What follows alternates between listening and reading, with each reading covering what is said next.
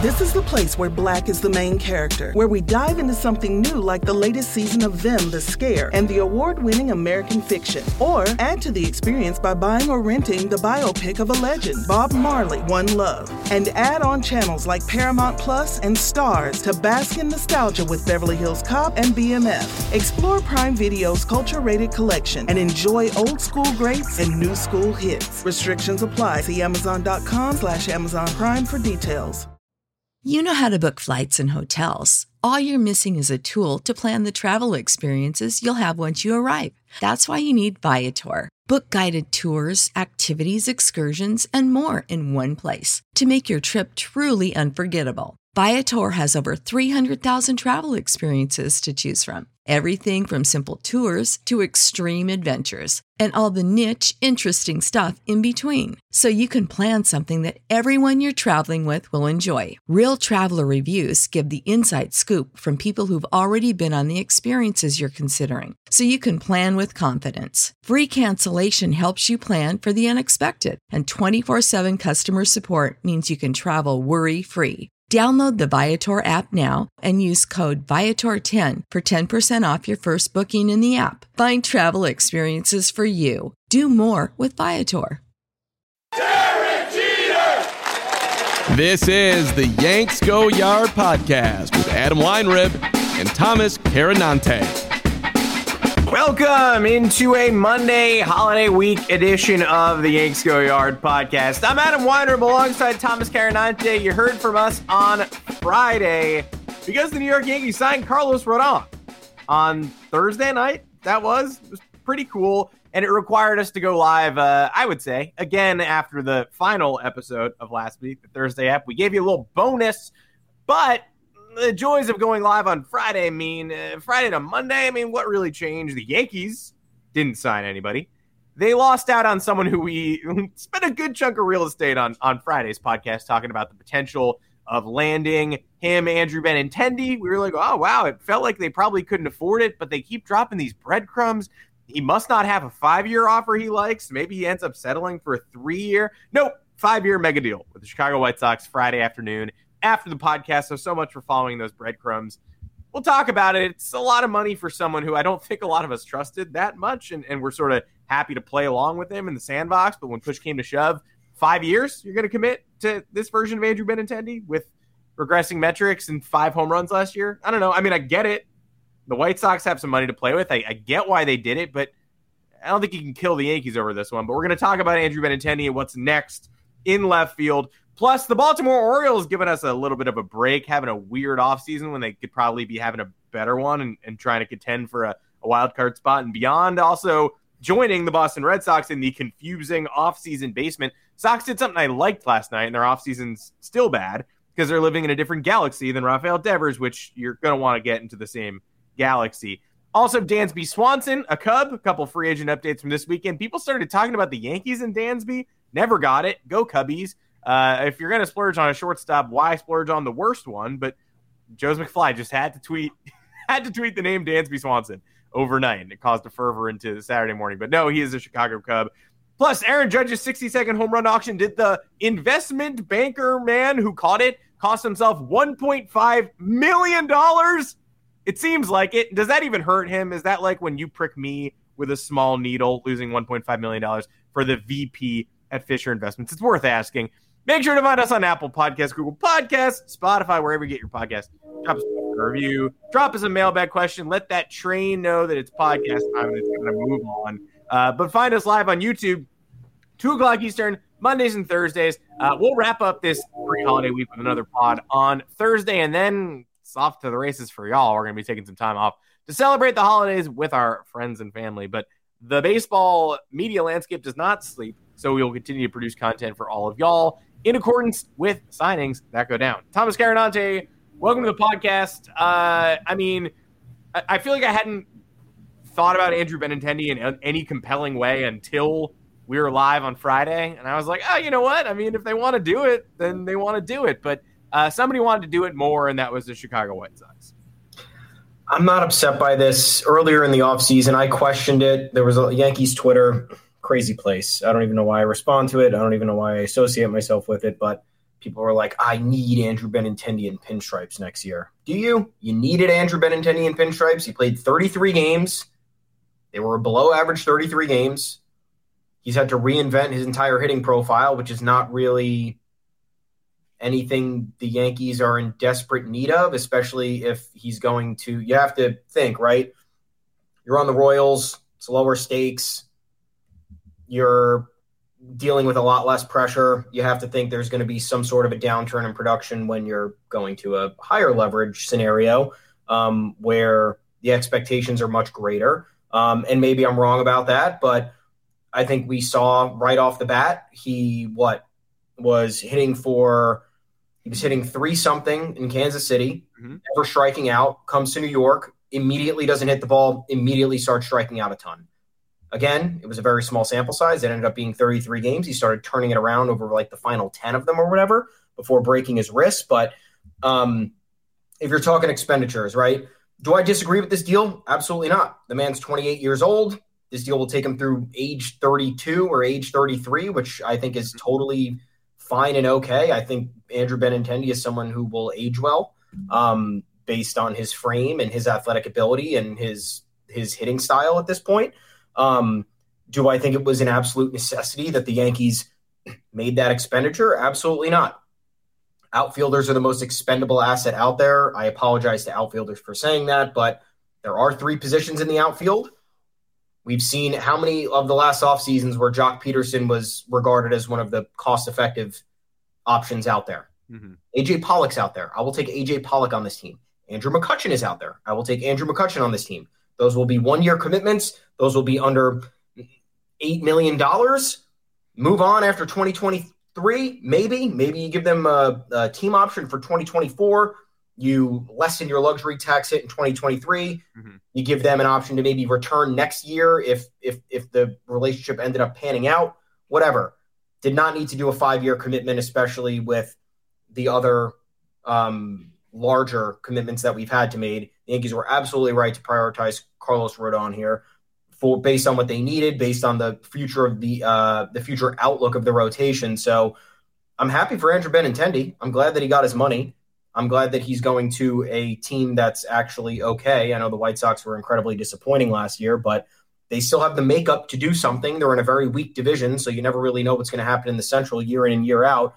But to me, on the surface, I think the Yankees could do better for less or get a different element in regard to what they might be looking for in the roster makeup with less of a commitment there. 5 years is a lot. That takes Benintendi through the Judge prime years. Is that what the Yankees were considering doing? I don't know if that was the best move. You already have a lot of aging guys on this roster. I'm not saying Benintendi's getting old, but you take him into close to his mid-30s, it gets a little bit messy. You want to leave some of these spots open for longer-term commitments down the road because you have Donaldson coming off the books next year. You have maybe Aaron Hicks has a mini bounce-back year this year, and you can trade him next offseason or at this year's deadline. Who knows? I doubt it, but who knows? You never know. You have Bader coming off the books. You have Rizzo on this roster, another aging player.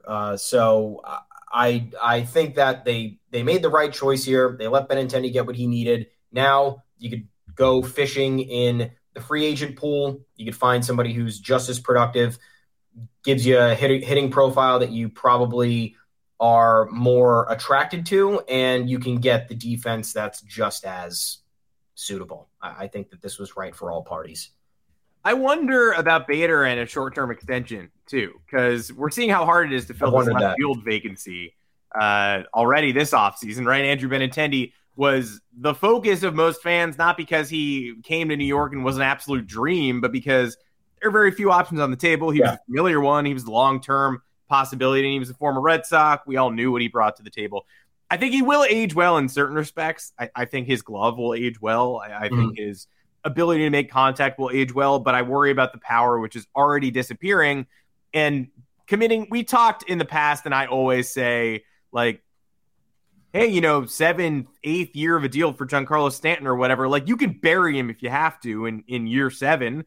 He can be a DH, a slugging bench player, etc. You kind of, I don't know what you're going to, do with, like, let's say Benintendi is washed up by the end of year 3. Like, you're really going to carry this expensive bench player in year 4. We're seeing how hard it is to bench someone like Josh Donaldson at 36, 37. Like, benching Benintendi at 31 is probably going to be pretty tough to do if you've just made this financial commitment. So you're basically saying he's got to be my starting left fielder for 5 years at this point. And I understand why the White Sox did it. It looked for a while like no one was going to do it. And then Chicago did. And now you have a cornerstone in the outfield who somebody put up his OPS marks against the AL Central, and they're ridiculous. He kills that division. You're probably going to have a good time in 2023 with Andrew Benintendi on the White Sox. Probably 2024 as well, maybe 2025. And if you somebody also tweeted, like, the Yankees couldn't outbid this deal. Of course they could have. They didn't want to. They did not want 5 years of Andrew Benintendi. Now the question is, who's next? Because we went through the Diamondbacks options. They're pretty underwhelming. If Dalton Varsho is available, that's fine. It's, in fact, probably good. The advanced metrics there look just as shaky as Benintendi's hard hit rates, a little bit worse, but he hit 27 bombs last year and Benintendi hit 5. So that's where you lose me with the advanced metric stuff. Like, no, Benintendi's actually more likely to hit the ball hard. When you hit the ball hard, it's more likely to go over the fence. Well, not really, because Dalton Varsho lapped him by 22 home runs in the NL West. So that's just not real life. We live in real life. He hit 27 homers. Now he'd be going to Yankee Stadium, where people seem to enjoy that short porch quite a bit. I like Varsho. Jake McCarthy, interesting but underwhelming. And if you tell me he's a starting left fielder on opening day, I go, ugh. Like, fine as a 5th outfielder, 4th outfielder. Don't think I want him to be my opening day starter. Max Kepler, who it feels like is the most polarizing topic in Yankees Twitter right now. Max Kepler, the advanced metrics don't line up at all with his production. Last year, he had OPSs in the 600s and 500s in June, July, August. Just a bad baseball player. Just kind of a not good baseball player who would be frustrating to the point that Aaron Hicks frustrates people. Aaron Hicks outperformed Max Kepler during the summer months last year. Aaron Hicks had months of like a 767 OPS. We don't remember because he ended the year on the lowest note possible and got banished from home playoff games. But 2022 Aaron Hicks is better than 2022 Max Kepler, who's done nothing since they took the juiced ball out of the game. So I'm not interested in that. And that's going to be a costly trade. That's what you want to use Clark Schmidt for? Getting Max Kepler? Not really. Yeah. We're doing it again. Yeah. Doing it again. You find there's one trade target that somebody mentions. It's ostensibly a fit. And now it's, we got it. We absolutely have to get this guy. This is someone we need in pinstripes. No, we don't. I don't understand where these conversations come from. It's crazy. It's Gallo-esque. Like, I think Max Kepler is going to be just as frustrating as Gallo. Yeah. And if you're like trading Gleyber Torres or trading Clark Schmidt to get him, like, yeah, if they literally are able to, if they're able to dump Aaron Hicks and take a flyer on Max Kepler, sure. Not as a starter. And it just, I'm not going to be enthused by that notification when it comes down. We all see it coming. I'm interested in my guys. I like the short-term signings. I like McCutchen. I would tolerate A.J. Pollock. The White Sox thought A.J. Pollock was a starting caliber player on a Central champion caliber team last year. He hates the Astros. Yeah, he hates the Astros. That's fun. He catches fly balls and says, like, fuck you guys or whatever. I'm fine. I would like to try and see if you can engage the Oakland A's on Seth Brown, who I kind of thought Seth Brown just killed us last year. Every time he came up, I was like, oh, this guy's kind of tough. But obviously we lose to teams like the A's all the time. And I was like, is it just me? Not really. 116 OPS plus 25 bombs, 1.7 WAR. I'll take that. My preferred option, and I wrote about this today, has not been published yet, but everybody could just go look at it in the future, is Austin Meadows, who injury plagued, stepped away for his mental health last year, had some struggles in his first year in Detroit. He did, but the textbook definition of clutch. People think of him as a Yankee killer from his days with the Rays, and he is primarily a fielder, so you'd be shoving a round peg into a bit of a square hole, but he's got 2 more years. The Tigers obviously didn't think they were going nowhere when they acquired him last year, but they are. They have a new president of baseball ops in place in Scott Harris to make decisions that maybe he can undo some of the previous regime's decisions. You look at the numbers in against the Yankees, he hit 14 homers in 44 starts, 32 ribs, kills them. He's got like a 900 OPS, but all of his numbers increase in high leverage situations. Runners in scoring position, he hits 25 points better, and OPS is like 100 points better than if you take runners off the base paths. And in high leverage situations, again, those numbers escalate by the same amount. He is a better hitter with runners in scoring position and runners on base than he is with the bases empty. He's a better hitter in at-bats that matter than in at-bats that don't matter. It's just true. So worried about the mental health things for sure, and that can get tough in the Bronx, but it doesn't get tough in the Bronx when you're playing well. So if he hits to the back of his baseball card, which he even did last year, hitting 250 with a 343 OBP in 128 weird at-bats nobody really remembers in Detroit, the fans will love you. I don't think, mental health struggles obviously translate across regional lines. They're not going to disappear when he arrives in New York, but the fans aren't going to be particularly tough on Austin Meadows just because he's a Ray or just because he's a new addition and he's not Andrew Benintendi. If he comes here and performs, which he's done everywhere he's ever gone, fans will treat him well. Welcome to Prime Video's Culture-Rated Collection. This is the place where Black is the main character, where we don't jump through hoops just to hear our voice and can fall in love with illuminating documentaries like Giannis, The Marvelous Journey. I'm just a hard worker that's trying to survive. Enjoy the animated series, The Second Best Hospital in the Galaxy. All doctors report immediately! Where we dive into something new like the latest season of Them, The Scare, and the award-winning American Fiction. Welcome home, baby! Or add to the experience by buying or renting the biopic of a legend, Bob Marley, One Love. I want my music to unify people. And add on channels like Paramount Plus and Stars to bask in nostalgia with Beverly Hills Cop. This is the cleanest police car I've ever been in my life. And BMF. You're about to take over the whole nation. Explore Prime Video's Culture-Rated Collection and enjoy old school greats and new school hits. Prime Video. Find your happy place. Restrictions apply. See Amazon.com/Amazon Prime for details. You know how to book flights and hotels. All you're missing is a tool to plan the travel experiences you'll have once you arrive. That's why you need Viator. Book guided tours, activities, excursions, and more in one place to make your trip truly unforgettable. Viator has over 300,000 travel experiences to choose from. Everything from simple tours to extreme adventures and all the niche, interesting stuff in between. So you can plan something that everyone you're traveling with will enjoy. Real traveler reviews give the inside scoop from people who've already been on the experiences you're considering. So you can plan with confidence. Free cancellation helps you plan for the unexpected. And 24/7 customer support means you can travel worry-free. Download the Viator app now and use code Viator10 for 10% off your first booking in the app. Find travel experiences for you. Do more with Viator. Support for this podcast and the following message come from Corient. Corient provides wealth management services centered around you. They focus on exceeding your expectations and simplifying your life. Corient has been helping high achievers just like you enjoy their lives more fully, preserve their wealth, and provide for the people, causes, and communities they care about. As one of the largest integrated fee-only registered investment advisors in the U.S., Corient has deeply experienced teams in 23 strategic locations. Corient has extensive knowledge spanning the full spectrum of planning, investing, lending, and money management disciplines. Leverage Corient's exclusive network of experts to craft custom solutions designed to help you reach your financial goals, no matter how complex they may be. Real wealth requires real solutions. For more information, connect with a wealth advisor today at Corient.com. That's Corient.com. Corient.com. The mental health thing does worry me, though, because New York doesn't help that. We've seen it with countless players, especially over the last few years. Joey Gallo was the latest, talking about how he didn't feel safe walking on the streets of New York. Crazy stuff. Yeah. But Hope Meadows is doing well. I would take him. I certainly would take him. Another lefty bat. He hits for power. You have right field, obviously. And if worse comes to worse, I think you can just figure out, again, with these other left fielders, right? It's either you overpay for a star, which you don't need in left field, or you take a flyer on somebody who is solid or has a decent resume. Don't pay a huge price. If it works out, huge win. If it doesn't, I guess Oswaldo Cabrera's playing left field.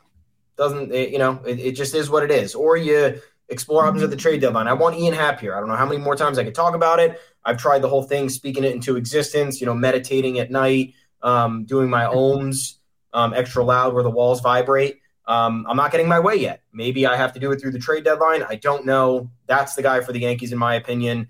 Anybody else who's coming here in between should be a low-cost, a high-reward endeavor, and nothing more.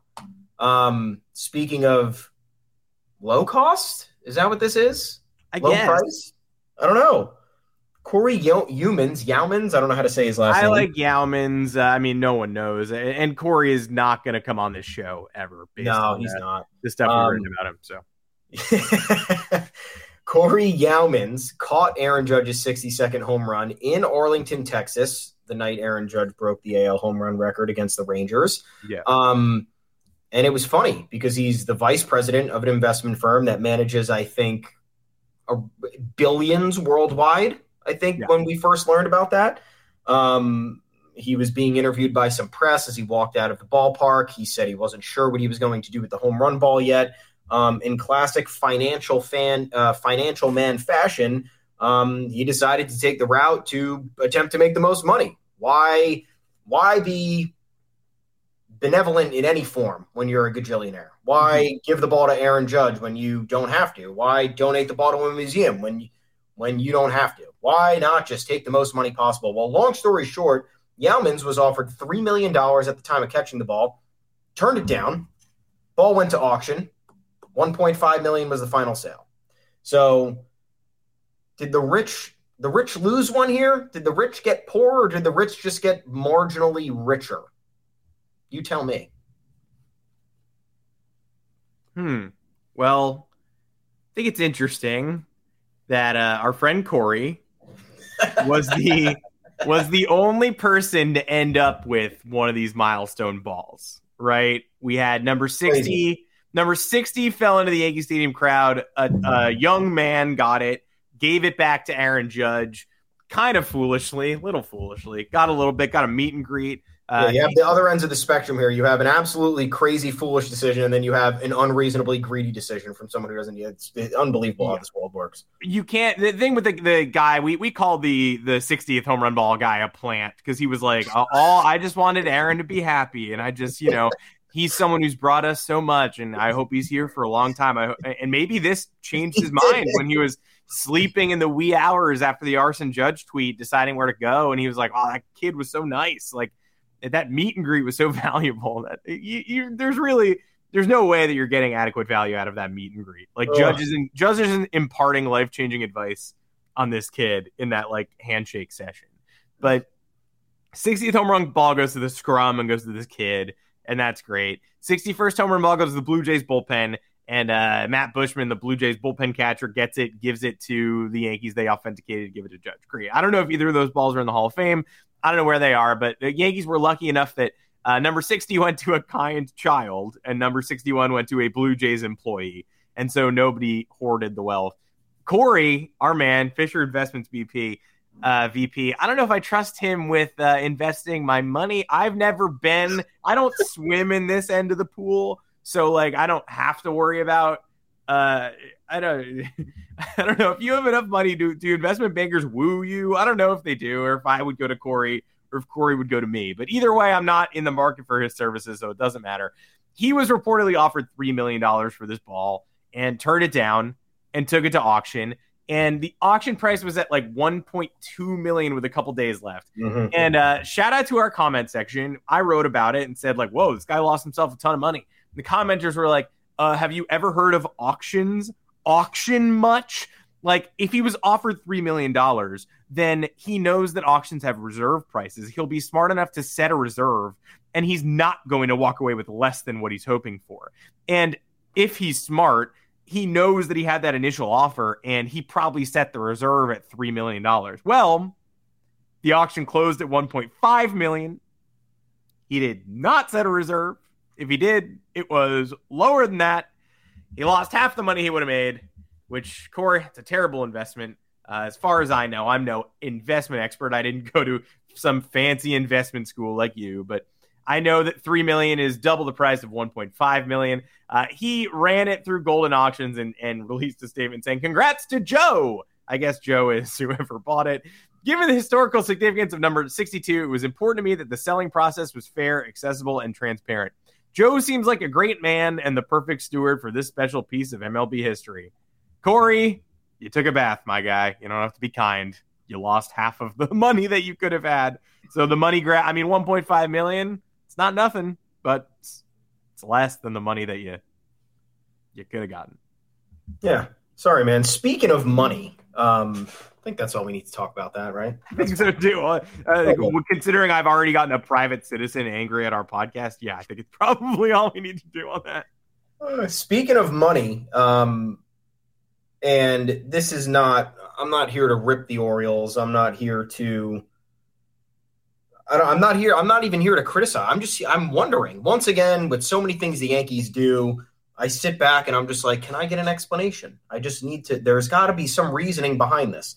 So far this offseason, the Orioles, who finished 83-79, it was their first above 500 record since 2016, 2016, I think it was. I believe so. Good team. Huge run. Yeah.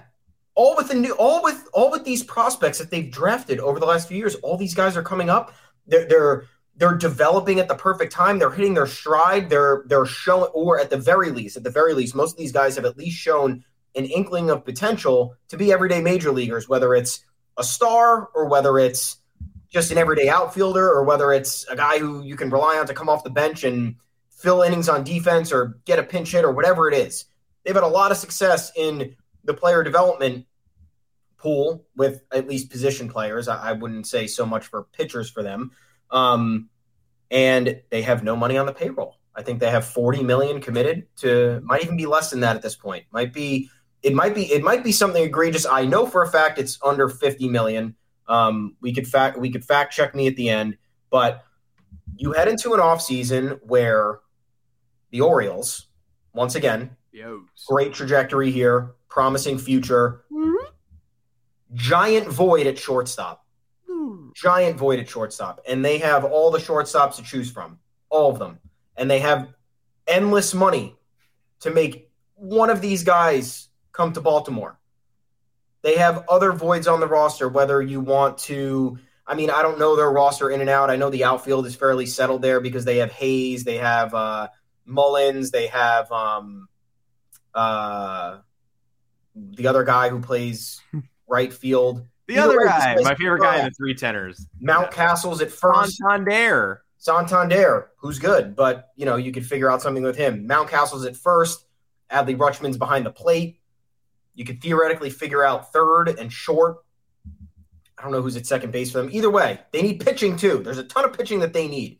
Whether their bullpen was actually good, but the starters, big problem. This offseason, they spend $10 million on Kyle Gibson. They have been mentioned in rumors for Michael Wacha and Rich Hill, and they have watched every shortstop go off the board. Carlos Correa, gone. Trey Turner, gone. Xander Bogaerts, gone. Dansby Swanson, who was the last of the group, who you would have thought was probably going to sign for over $200 million based on how the market for the other guys was trending and based on the strides that he's taken over the last 3 years. While, his defense has remained great, his bat has finally come around, over these last 3 years. Signs for 7 years, $177 million with the Cubs. That's a $25 million AAV. Now, I was questioning why other contenders might not have been in this. I even wondered why the Yankees didn't, if that was the price, why the Yankees weren't like, we could do this, trade one of these guys, figure it out. I'm not mad that they didn't. I'm just wondering why you don't take the most cost-effective deal for a shortstop out there. Over the past 2 off seasons, guys, remember, Dansby Swanson essentially made Marcus Semien money, and Marcus Semien's not a shortstop. So you have him go to the Cubs. I'll rip the Red Sox for not signing Dansby Swanson, who Dansby Swanson undoubtedly would have kicked our ass if he was on the Red Sox.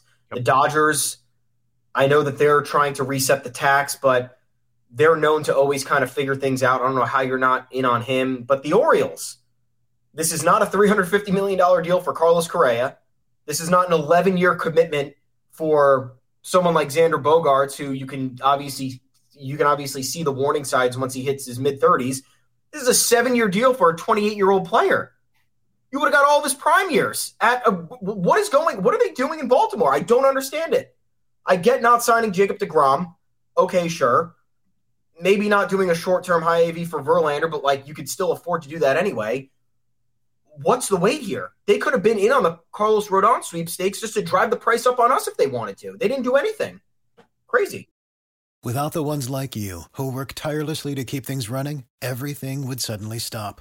Hospitals, factories, schools, and power plants, they all depend on you.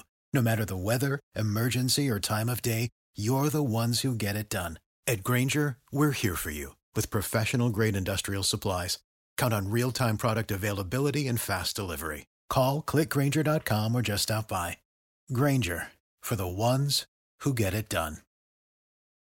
Prescription products require completion of an online medication consultation with an independent healthcare provider through the LifeMD platform and are only available if prescribed. Subscription required. Individual results may vary. Additional restrictions apply at lifemd.com. Read all warnings before using GLP-1s. Side effects may include a risk of thyroid C-cell tumors. Do not use GLP-1s if you or your family have a history of thyroid cancer.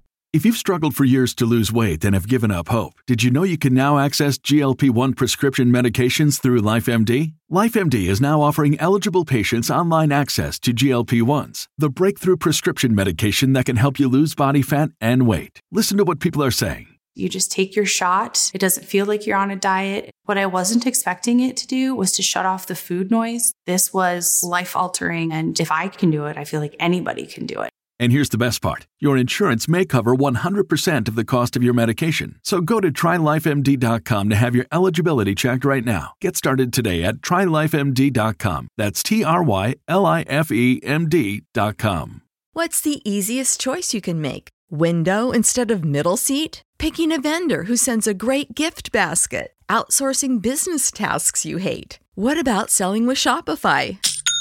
Whether you're selling a little or a lot, Shopify helps you do your thing, however you cha-ching. Shopify is the global commerce platform that helps you sell at every stage of your business. From the launch your online shop stage to the first real-life store stage, all the way to the did we just hit 1 million orders stage. Shopify's there to help you grow. Whether you're selling scented soap or offering outdoor outfits, Shopify helps you sell. Wherever and whatever you're selling, Shopify's got you covered. Sign up for a $1 per month trial period at shopify.com/try. Go to shopify.com/try now to grow your business, no matter what stage you're in. Shopify.com/try.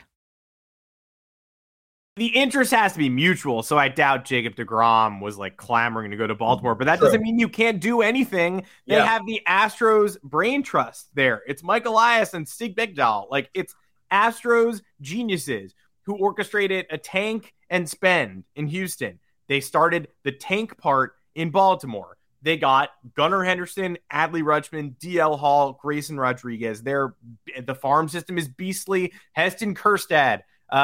Colton Cowser. Like, they just keep drafting these high quality bats. A couple arms. There are a few arms short. Many of them are close to the bigs. That's great. Last year was an early arrival for the Baltimore Orioles. Nobody saw them in the playoff push, but there they were right at the end. Gunnar was amazing. Oh, Gunnar at third base. Yeah. Sorry. Yeah. Now we don't watch the Orioles every day, right? But right now it feels like the O's have one of those cores that's really beloved by fans, but not good enough. Where like Orioles fans will look back in 20 years and say, oh, I loved having Ramon Urias. That was so fun. Like, man, Jorge Mateo, what a fun player. Like Tyler Nevin, Ryan McKenna. I enjoyed it. Like I'll beat those guys at FanFest. But if you're trying to win a wild card, win a division, win a World Series, Carlos Correa needs to follow his Astros brain trust to Baltimore. You can totally stomach a 13-year deal there. And I know the interest has to be mutual, but there were rumors connecting the two parties. There was connective tissue, and the Orioles didn't act, and instead all they did was sign Kyle Gibson to a 1-year, $10 million deal. Now they're looking at Michael Wacha. They're looking at Rich Hill. They're looking at Red Sox refuse to fill out this rotation. And yeah, it's kind of tough to get people to come to Baltimore, I guess, but it's never been easier.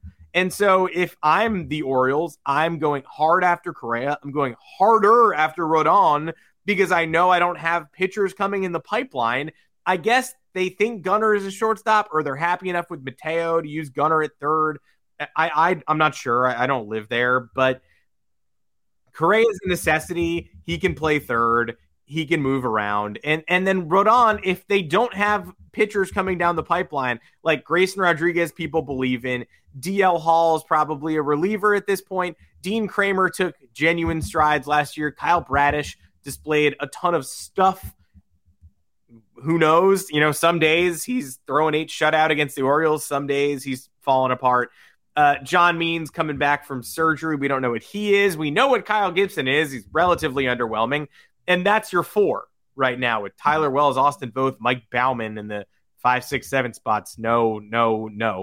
Is Michael Wacha an upgrade on those guys? Yeah. Is Rich Hill? No, unless you're playing the Yankees. Rich Hill is an upgrade on Mike Baumann. But what was that sentence? Why did it even come out of my mouth? Why did I have to say it? This was a really important offseason for the Orioles, and it feels like they're treating it like, instead of saying, we arrived early, now let's take the next step, they're like, we arrived early, great, that buys us another year to not really try and do anything because fans are excited that we showed up early last year. And I guess we can trip ass backwards into 84 wins again.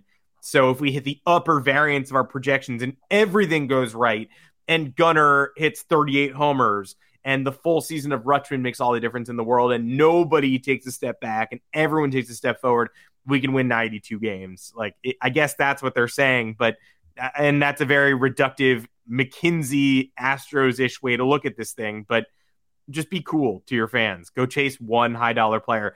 It wouldn't be a folly at this point in time. You're right on schedule. You can do it. Yeah, and forget about, look, maybe I'm being a little bit harsh and saying, maybe they should have went all out. I'm not saying that at all. I'm just saying there wasn't one signing here. And I understand that they have confidence in their young guys. Damn it, I was wrong. The payroll's $52 million. Fuck. No, well, that's okay. All right, cancel the sentence. But guess what? That was before Gibson. So it was $42 million before they signed Gibson. Oh, and they signed Adam Frazier. So before they signed Gibson and Adam Frazier, this payroll was at under that was $38 million.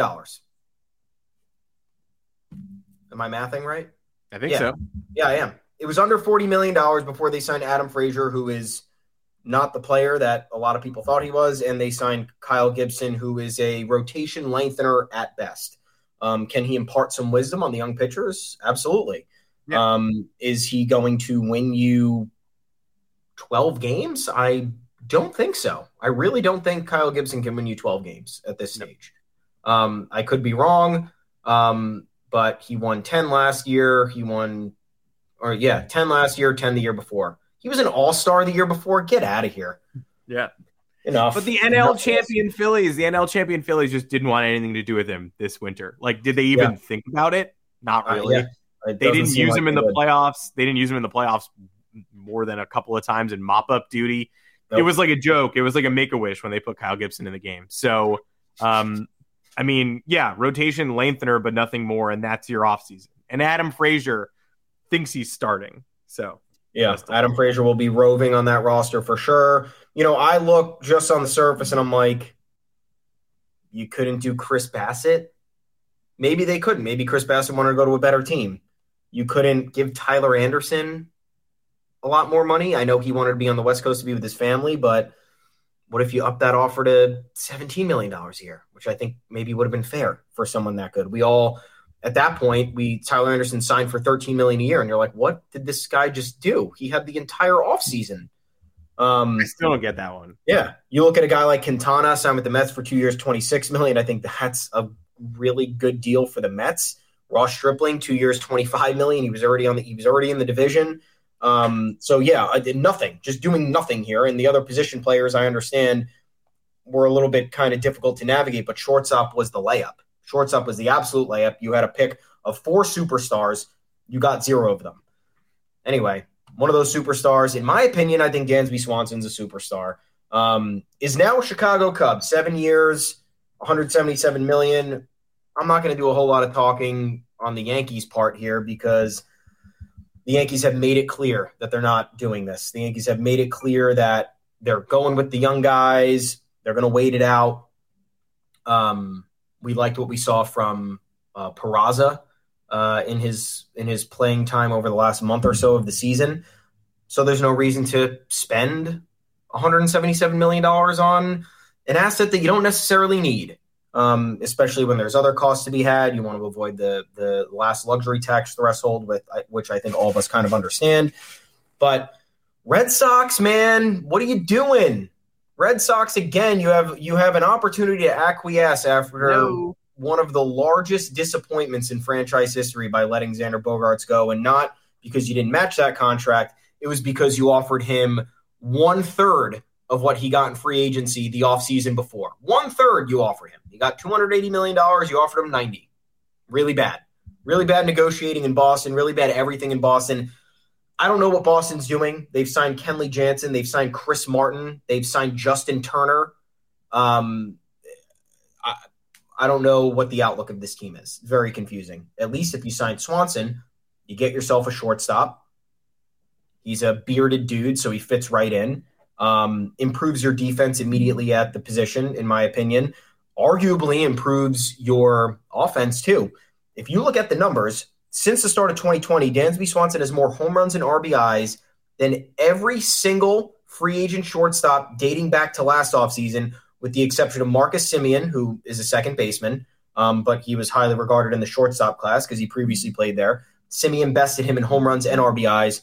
Corey Seager bested him in home runs, but not RBIs. Dansby Swanson, 10 home runs in the short in 2020 with 35 RBIs, 27 and 88 in 2021, 25 and 96 in 2022, first All-Star season this past season, first Gold Glove this past season, missed only 2 games over the last 3 years. And you want to talk about a team like the Red Sox who's trying to be financially prudent with their money. I guess. I don't really know what they're trying to be, but I guess that's what they're doing. Yeah. It would seem they're trying to be financially prudent by not giving an 11-year offer to Bogaerts, to obviously having restrictions with Rafael Devers and whatever extension talks are coming up. But again, 7 years, all of Dansby Swanson's prime. You're not. You might. You would get a max 2 years of regression on this deal, absolute max, and I think it's probably just one on a 7-year deal for a guy going age 29 to age 35. Athlete, bat's been coming around the last 3 years. World's better than it was his first 3 years in the league. I don't know how the Red Sox are not in on this, but it's made my life easier. That's why I'm wearing the Cubs hat today. Let's go Cubs, even though the Cubs also completely directionless. I don't know what you're doing. If any Cubs-related person wants to come on here and talk to me, happy to hear it out, but you got me lost. That's the biggest problem with the Swanson deal. It's not that the Yankees did not make it, which if you're going to power rank the shortstop contracts that the Yankees should have or could have signed or explored over the past couple of years, Correa's last offseason is still the number one because he ended up opting out after 1 fucking year. And I think we all could have agreed that having Carlos Correa on the 2022 Yankees would have been beneficial. I think we would have enjoyed that.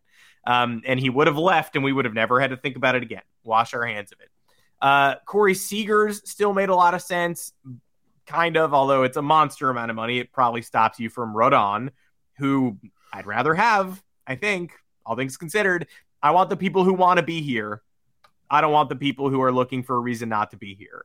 Benintendi was one of those people who was rumored to be looking to the Midwest or the South or not the Northeast. And like, I tell you what, if I'm hearing that, I hope I don't know if it's true or not, but I definitely don't want to stake 5 years of my financial future on someone who doesn't really want to be here.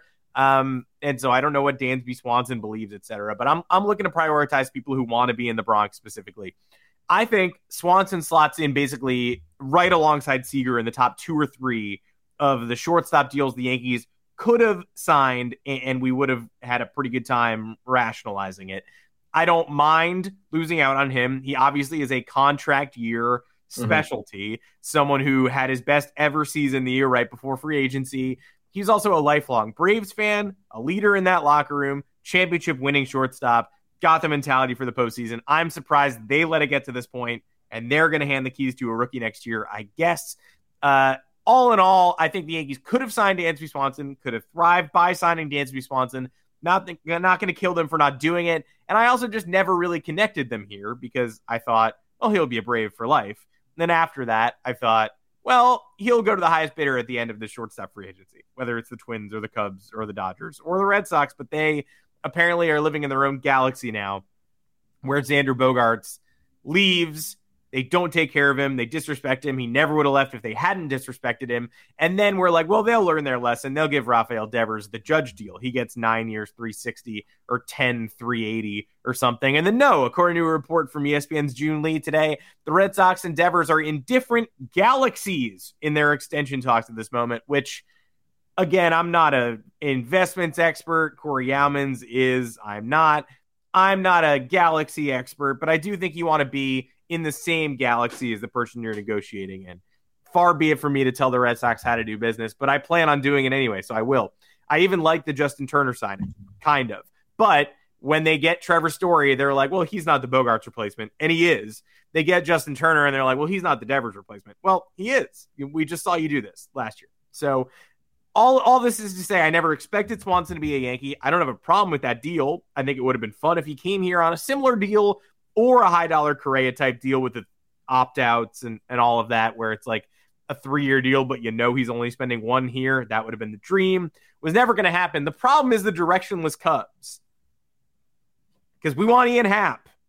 Ian Happ is the left fielder of the Yankees' future, I think.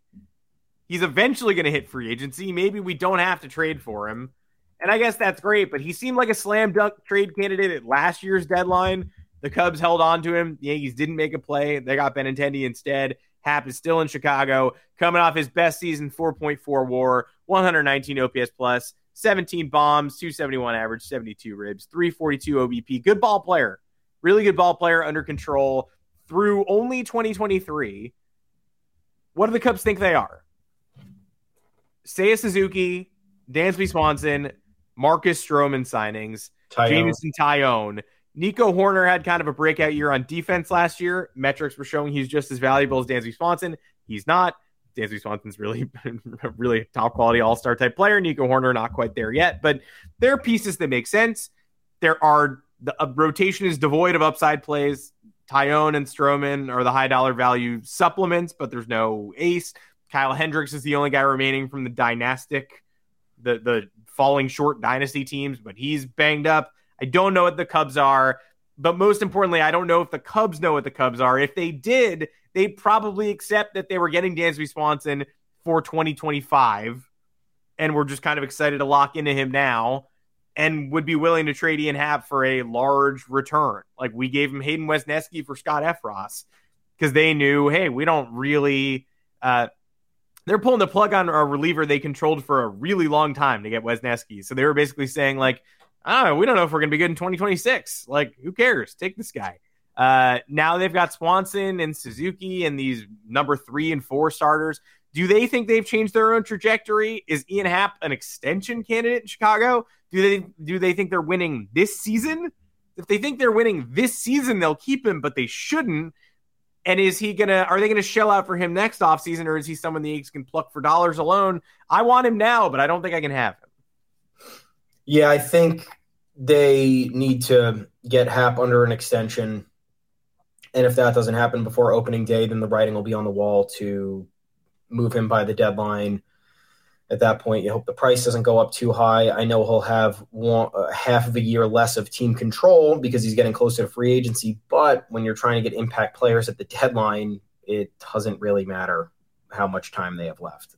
Obviously, yes, it factors into some respect, but if there are multiple contenders involved, the Dodgers might need a left fielder when the time comes. The Astros might need a left fielder, depending on if Michael Brantley's healthy or not, or is even playing left field, So all that's going to determine this is the demand on the market. I don't know. But as for the Red Sox, astrology 101, guys, just stay in the same galaxy as the people you like. It makes everything easier. They're closer. You get to talk to them. You don't have to send a spaceship to get a message over to them. Don't know what they're doing, but there is paranoia. Paranoia in Boston now, thinking this Justin Turner signing, which is a 1-year deal with a player option for the second. Yeah. Somehow they guaranteed him $22 million, but it's like 14 for year one and some $8 million player option buyout nonsense for next year. Yeah, but now it has people wondering, it's like, is this the contingency in the event Devers leaves? But then again, look, for as much as I hate the Red Sox, for as dumb as I think they can be, you can't be this dumb. Justin Turner played half of his games at DH last year. The Dodgers gave up on his defense. They look like they're willing to put a prospect there on opening day in Miguel Vargas if things go as planned. If not, Max Muncy can play third. Chris Taylor can play second. They'll figure it out. But it's clear that they were willing to move on from a literal franchise legend for obvious reasons. The man is heading into his age 38 season. If the Red Sox think somebody heading into their age 39 season in 2024 is an adequate replacement for an MVP caliber third baseman, then we need to send as many ambulances to Boston as we can because we got to get those people some help. I don't know. I would be speechless. And finally, with the Sox fans at this point, I think I gave you guys kudos last week or the week before, but good for you for speaking up because every other time you're the company man. You're tooting the horn on the Mookie Betts trade. You think you won that trade because you made it to the 2021 ALCS. You're excited about trading Hunter Renfroe for what, a top 9 prospect. You got rid of 2 30-homer power people in Kyle Schwarber and Hunter Renfroe for no reason. You were behind all those decisions. Oh, I'm not paying Kyle Schwarber $80 million. What the fuck does it matter? It's not your money. Kyle Schwarber is one of the best hitters in the league. Finally, we see some revolting on your end, and I think that this would – now we're going to another end of the spectrum, right? If they already botched Bogarts, and that got everybody really mad. If they botched Devers, there might be an unruly amount of delusion in Boston against ownership and the executives running the show. It might turn into Yankees fans' delusion, how, everybody wants Cashman gone or every move Cashman made. The whole thing we were talking about last week. Oh, we're in on Rodon. Great. That's going to turn into Drew Smyly and a minor league flyer. No, it's not. No, it's never not. was. When has that ever happened? It's never happened. Who are you and where are you growing up? What reality are you growing up in? It's the IKF trade. People just acting like that happens every offseason instead of it being the uniquely worst trade of last offseason. It was, and they, like, we've talked about the reasons why it was dumb, but it was a move orchestrated to get Gary Sanchez out of here. And it got him a utility player they loved, and he wasn't that good, but he also wasn't that bad. And people, a very skewed view of society. Yeah, I mean, the Red Sox thing, I even like the Turner move in a vacuum. I think Justin Turner's a good ball player. He had a red-hot second half last year and ended up having a better offensive season last year than JD Martinez did. So they replace JD Martinez, who goes to the Dodgers, with Justin Turner, who goes to the Red Sox. Okay, I think that's a slight upgrade or slight downgrade, unless he falls off a cliff like Josh Donaldson, which he might because he's 38. And he started slow last year, and if he starts slow again, I don't think Boston people are going to let him forget it.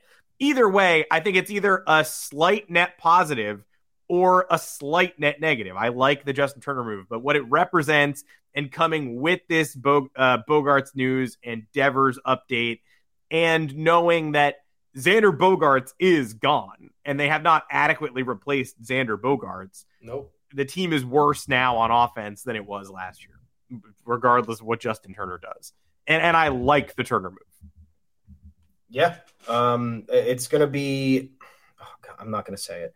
The Red Sox just got to figure stuff out. That's what they have to do. Not in a great place right now. That said, not going to be surprised if they end up doing something. They did improve the bullpen. The bullpen was a big problem for them last year, and I'm not going to say Kenley Jansen and Chris Martin are two incredible signings, but you stabilize the back end, you save yourselves maybe 10 games. But the bullpen for them blew, and if you cut those games in half, it might be a different outcome. But then again, you lost Xander Bogaerts, who is a huge source of the offense. Either way, I'm done talking about the Red Sox. I hate them. I'm glad that they're making directionless moves like the Cubs this offseason. I hope I don't have to eat those words at the end of 2023, but it's in the end, it's not good to be a Red Sox fan right now. And it's for the moment on paper, it's better to be a Yankees fan. So let's give ourselves a round of applause for the moment to existence. For the moment. I don't want to play games on paper, though. I want to play games in real life. Yeah. And I don't want to look at Justin Turner and think about 2013, but I do. So I hope that the Red Sox start slow. I hope they trade Rafael Devers, or actually, more importantly, I hope they let Devers walk for nothing, stay in a different galaxy, and I hope the Yankees or Dodgers take a shot at him next offseason. That's it for this edition of the Yanks Go Yard podcast. Make sure to follow us online until the next live show, which is Thursday at 2 o'clock Eastern time. Like always, but you can find the content on the site, yanksgoyard.com. And the podcast, the audio feed on all podcast platforms. It's not just live on YouTube. It's on Apple Podcasts, Google Podcasts, Spotify, etc. as well. All of your favorite podcast platforms, you can find us there. New episodes released shortly after the live feed goes up on YouTube. Until next time, you can find me on Twitter at Adam Weinrib. Thomas Carannante, where can the people find you? I'm at Tommy's_takes. We are at the official Yanks Go Yard Twitter account at Yanks Go Yard FS. We are also at yanksgoyard.com. Our bylines are there. We got plenty of content there for the rest of this week. We're planning some stuff over the holiday break. You're not going to be hearing from us next week. Maybe next Thursday, I think. Maybe. I think probably. Hey, look, we could have some emergency pods. You never know what's going to happen. But Monday, day after Christmas, we're going to be tired. You're going to be tired. You want to hear us the day after Christmas? I really don't think you need to hear a roundup of Yankees, low-leverage Yankees news the day after Christmas. So look out for us in the event of an emergency signing, blockbuster trade. Who knows? We'll prep for Thursday of this week and then next Thursday of next week if that fits your guys' schedule. So until then, enjoy your next few days. Let's go Yanks. Just listen to your old favorite episodes. Listen to the Rodon app. Listen to what we did after the Astros walked us off this year after the All-Star break. That was fun. Listen to any of the Fenway specials from last year. But until next time, we'll talk to you on Thursday. We'll talk to you a little bit next week. Let's go Yankees. Make some moves. Support for this podcast and the following message come from Corient. Corient provides wealth management services centered around you. They focus on exceeding your expectations and simplifying your life. Corient has been helping high achievers just like you enjoy their lives more fully, preserve their wealth, and provide for the people, causes, and communities they care about. As one of the largest integrated fee-only registered investment advisors in the U.S., Corient has deeply experienced teams in 23 strategic locations. Corient has extensive knowledge spanning the full spectrum of planning, investing, lending, and money management disciplines. Leverage Corient's exclusive network of experts to craft custom solutions designed to help you reach your financial goals, no matter how complex they may be. Real wealth requires real solutions. For more information, connect with a wealth advisor today at Corient.com. That's Corient.com. Corient.com. You know how to book flights and hotels. All you're missing is a tool to plan the travel experiences you'll have once you arrive. That's why you need Viator. Book guided tours, excursions, and more in one place. There are over 300,000 travel experiences to choose from, so you can find something for everyone. And Viator offers free cancellation and 24/7 customer support for worry-free travel. Download the Viator app now and use code Viator10 for 10% off your first booking in the app. Find travel experiences for you. Do more with Viator.